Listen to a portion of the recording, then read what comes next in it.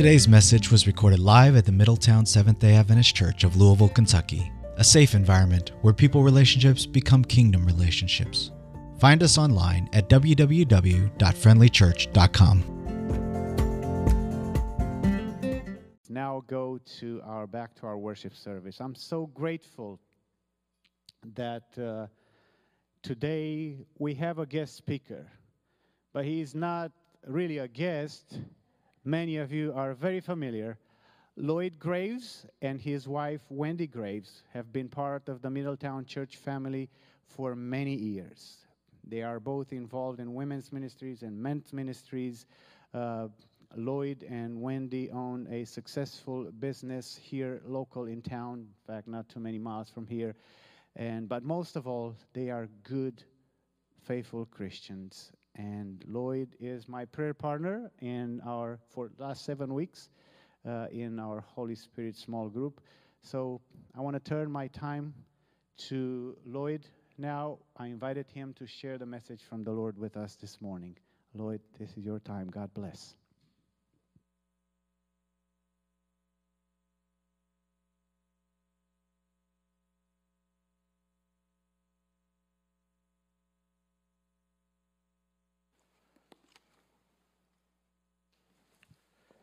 Well, thank you, Pastor Marius. And I heard someone mention earlier, it may have been during children's story, that, this has been a year. It has, hasn't it?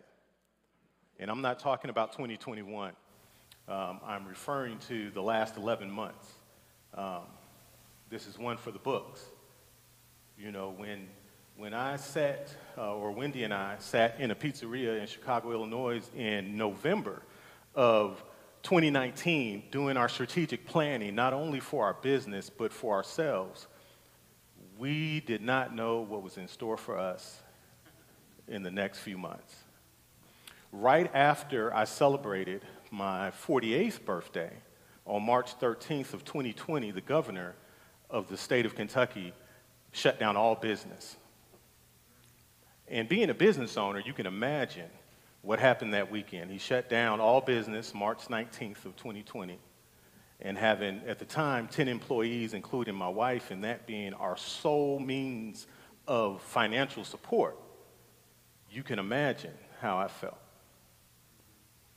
But I wasn't really thinking about self. I started thinking about the people that God allowed me to employ. So we had to devise a plan on how we were going to scale back our business enough to survive how many ever months or years this pandemic was going to take us through. So we made the hard decision, sitting at our kitchen table, that we were going to go in that Monday and lay off the entire staff. That's how deep the cut would need to be if we weren't allowed to keep our doors open. Now, we were fortunate. Unlike many other businesses, we had money in the bank. God blessed us, and so many of our clients started sending the checks in, and they didn't have to. So within that week, I think we received over $70,000 that was owed to us. But the Bible says, without vision, the people perish. So I couldn't sit back and rest on my laurels and say we have a savings. I can keep the people employed, not knowing what tomorrow's going to bring. I still had to make the deep cuts. So in the back of our shop on that Monday morning, I laid out the plan going forward. And I told my employees that we would not only let them draw unemployment, but we were going to open our computers up that morning so they could go online and get a head start, because we knew that the over 4 million people in the state of Kentucky would be flooding the unemployment office's computers, which they did. And fortunately for our employees, they all got unemployment. And we were blessed as much that most of our clients didn't pull all their orders. They continued to order, not in the volume that they had previously, and we had work to do. So not only did they get to draw unemployment, but I hired them to come back to supplement their unemployment so they could still make what they were making pre-COVID. So we were blessed and we were fortunate. And I prayed every day that God would give me the wisdom to lead in this time, and he has. But he did something even more astounding than that. You know, and this, actually, it's not even part of my lesson. I was wondering how I was going to stretch 30 minutes because I can talk very fast. So I can do my sermon in about 15 minutes. But I just wanted to let people know, those here in attendance today and those watching online, that we serve a living God, a just God, a God that cares and is compassionate, and a God that walks with us even when we don't feel like he's with us. And that goes to the topic for my sermon, lost focus. So again, thank you, Pastor Marius, for inviting me to speak today. Thank you, Middletown, those in attendance, and those watching online for your prayers and attention today. And those of you that don't know us, my name is Lloyd Graves. That's my wife, Wendy. We have attended Middletown now roughly for about 14 years, give or take. My wife is the Louisvillian. I'm not from Louisville, even though she would probably say that I am, because I've lived here for almost 26 years. We just celebrated our 18th wedding anniversary, and last month, as a matter of fact, and we've been together for 23 years. We have 2 children, a boy and a girl. Our daughter is expecting her second child with her husband. Our son right now is serving in the armed forces in South Korea, and he will be back in Louisville, I think, in August, and then he will go on to Fort Hood in Texas. Now, that wasn't my plan for him, but I am very proud to say he was promoted this week from private to private first class, and I told him, I said, well, now it's time for you to start sending us an allotment to pay back some of that money we spent, you know, since you're getting these pay raises. But our text today is from Matthew 25, 1 through 13. It reads, the kingdom of heaven be likened unto 10 virgins, which took their lamps and went forth to meet the bridegroom. And 5 of them were wise, and 5 of them were foolish. They that were foolish took their lamps and took no oil, but the wise took oil in their vessels and their lamps. While the bridegroom tarried, they all slumbered and slept, and at midnight there was a cry made, the bridegroom cometh, go ye out to meet him. Then all those virgins arose and trimmed their lamps. And the foolish said unto the wise, give us of your oil, for our lamps have gone out. But the wise answered, saying, no, lest there not be enough for us and you. But go ye rather to them that sell and buy for yourselves. And while they went to buy, the bridegroom came, and they that were ready went in with him to the marriage, and the door was shut.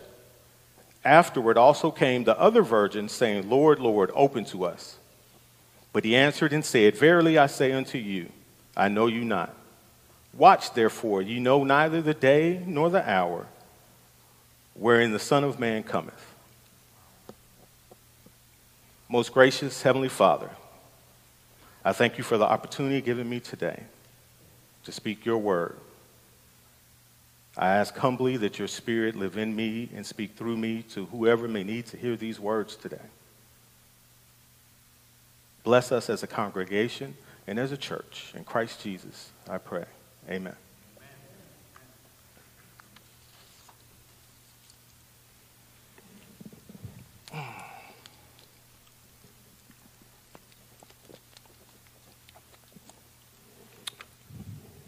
Now, as I was deciding what to speak about, the enemy was busy keeping me distracted. My focus was off. I would find myself doing other things other than preparing for what I was supposed to be doing here today. Have you guys ever done that? You know you have something important to do, but every time you sit down to do it, you seem to get distracted and you lose focus. It seems that there is always something else to do. Nothing near as important as what you're supposed to be doing. You know, you have work stuff, school stuff, things to do around the house, working out, Facebook, Instagram, Pinterest, and even another Bible study or two. Sometimes we can stay so busy, we lose focus. In the opening pages of his book, The Resolution for Men, author Kendrick Alcorn gives a scene of a man named Jack. Jack is being startled awake by his wife and 3 children, by the screams of his wife and 3 children. He thought he was dreaming, but it wasn't a dream. He had fallen asleep at the wheel. His wife had grabbed the steering wheel trying to correct the car, but she overcorrected, and the minivan was careening towards a guardrail. Jack knew he had to do something to save his family, so he slammed on the brakes, sending everyone jolting forward, their seatbelts locking them into place, and the tires burning out as he stopped inches from hitting the guardrail, overlooking a long drop-off. Now, I know we've all been on road trips, going on vacation or a really long drive with our families in tow. And as the driver, our main objective is to get everyone there safely. And if you're like me, you want to get there faster than what Google Maps tells you the estimated time of arrival is. But sometimes, like Jack, the father in the story, we lose focus. We try to stay awake, we try to talk, we listen to the radio, we sing songs, we count down the miles, but once it gets quiet, once everyone else is asleep and we're alone, we lose focus on the task at hand and we fall asleep. This story, like many others, reminds me of the parable of the wise and the foolish virgins. Now, unlike the father in the story, these verses tell us that the wise and foolish virgins were prepared. Or some might say even the father in the story was prepared, or he wouldn't have undertaken the road trip. And he, like the foolish virgins, might have thought he was, but to find out, we must dig a little deeper into both of these stories. The reason I like parables is because there's always an underlying metaphorical meaning. As you may know, the parable is telling us that the wedding is the second coming. The bridegroom is Jesus. And we are the wise and foolish virgins, the bridesmaids. The lamp is the word of God. The oil is the Holy Spirit. And the extra oil the wise virgins had is the latter rain needed to get them through to the end. You see, Jack had the same problem as the foolish virgins. The story of him falling asleep and almost killing his entire family is just a euphemism for Jack losing focus and falling asleep at the wheel as the head of his family. You see, Jack, just like the foolish virgins, was a good guy, a family man. He attended church, did the carpool lane pickup with the kids, took the kids to practice, whatever activities, whenever needed. But while doing all those things might seem good, Jack was just mailing it in. Don't get me wrong, Jack loved his family. But with work, kids' activities, spending time with his wife, Jack, like most of us, settled into a routine of so-called everyday life. Even at church, Jack served as a deacon. He helped out with church maintenance whenever needed. He was always the first with a happy Sabbath and a smile. He also did the occasional Bible study for good measure. But that's pretty much the gist of Jack's Christian walk.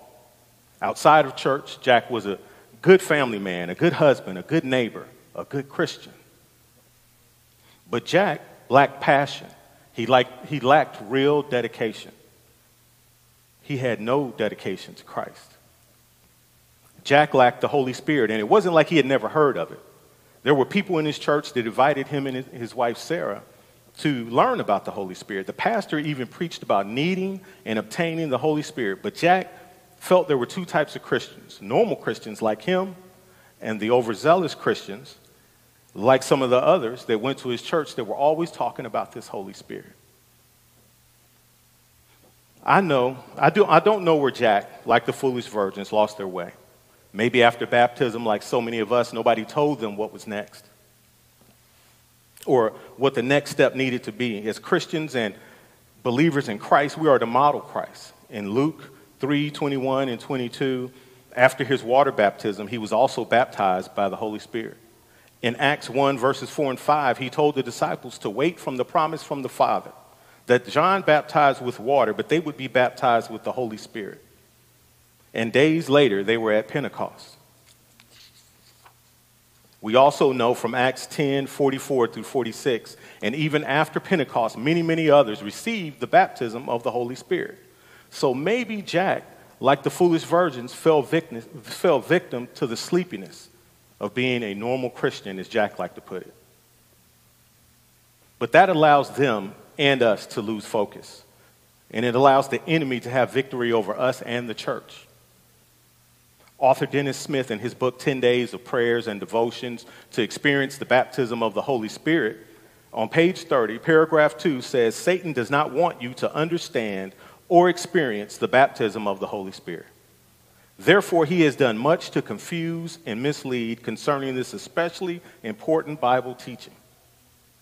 Now, I don't know. Maybe Jack and the foolish virgins thought they were full up, thought they were good, and thought that the wise were just being overzealous.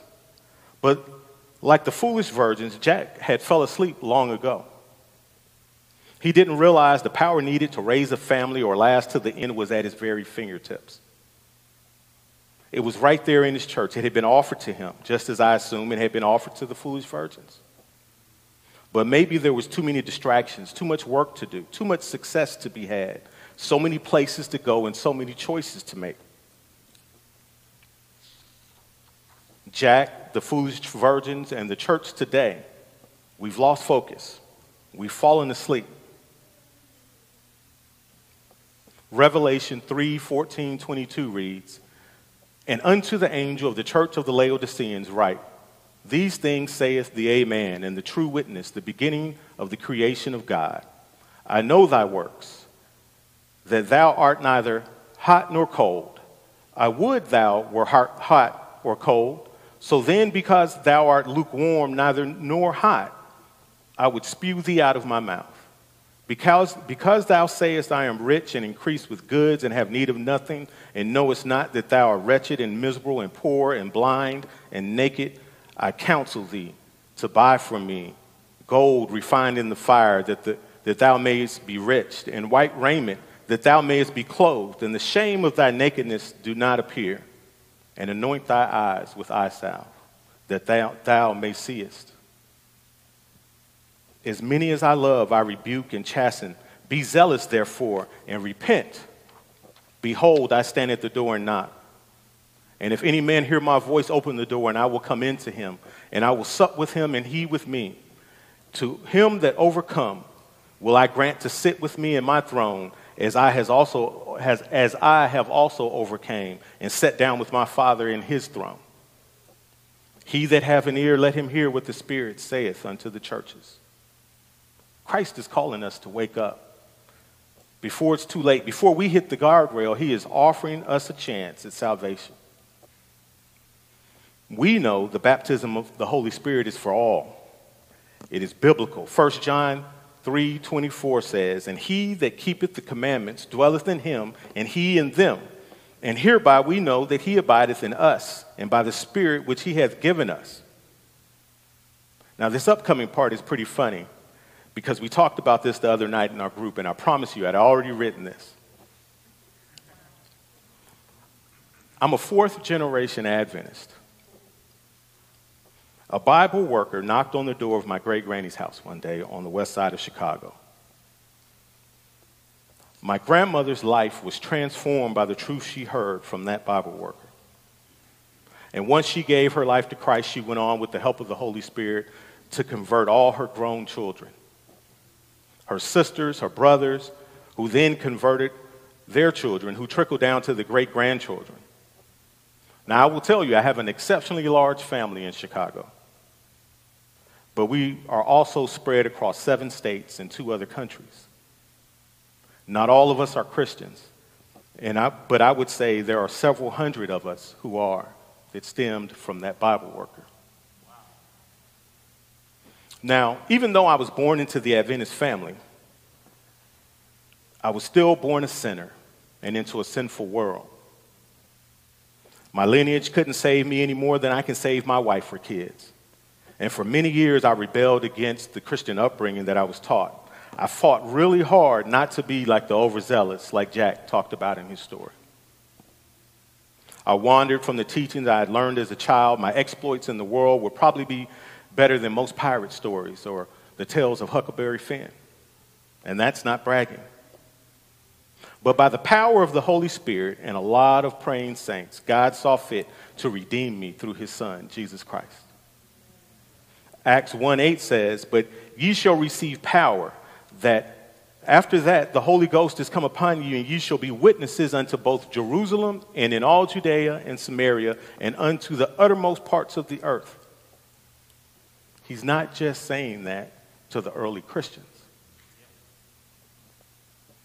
That's what we, like the early Christians, are called to do, to be witnesses. We are to ask and receive the Holy Spirit so that our testimony will be made more powerful, so that we may not be afraid to give our testimonies. No, we are not all preachers or teachers, but we are all witnesses, and we all have a testimony. Acts 16, verses 6 through 15 tells us how the Holy Spirit diverted Paul to go to Macedonia, where he converted Lydia and brought the gospel to Europe. Acts 8, verses 26 through 40 tells us the story of how Philip was sent to a road in the middle of nowhere, where an Ethiopian eunuch was in his chariot returning home after traveling a great distance, not to have found what he was looking for in Jerusalem. The Holy Spirit prompted Philip to get closer at just the right time to hear what he was reading, so Philip could offer help. He could offer him help and tell him the story in Isaiah was what the story in Isaiah was about. Out in the middle of nowhere, that Ethiopian accepted Christ and was baptized, and the word spread to Ethiopia. Now, on what may seem to be a smaller scale, 15 years ago, the Holy Spirit touched the heart of an unchurched wife to ask her husband, wasn't it time that they find a church? The husband, like Jack, was content and asleep at the wheel. He was okay with his ho-hum life. He was blissfully happy like the foolish virgins, until one day the Holy Spirit touched his wife, and his life changed forever. That wife that the Holy Spirit touched and prompted was my wife. The great-grandson of the grandmother who had planted the seed so long ago. Now the Holy Spirit was going to finish the work and sow that seed right here in Middletown. These are just several of many, many stories of God using his Spirit to work through man and woman to spread Christianity and sow and reap his harvest. That Bible worker was a spirit-filled witness whose lamp was full and changed the heart of my grandmother, who then witnessed and changed the hearts of her whole family for generations. But we say we're not teachers, we're not preachers, we're not evangelists.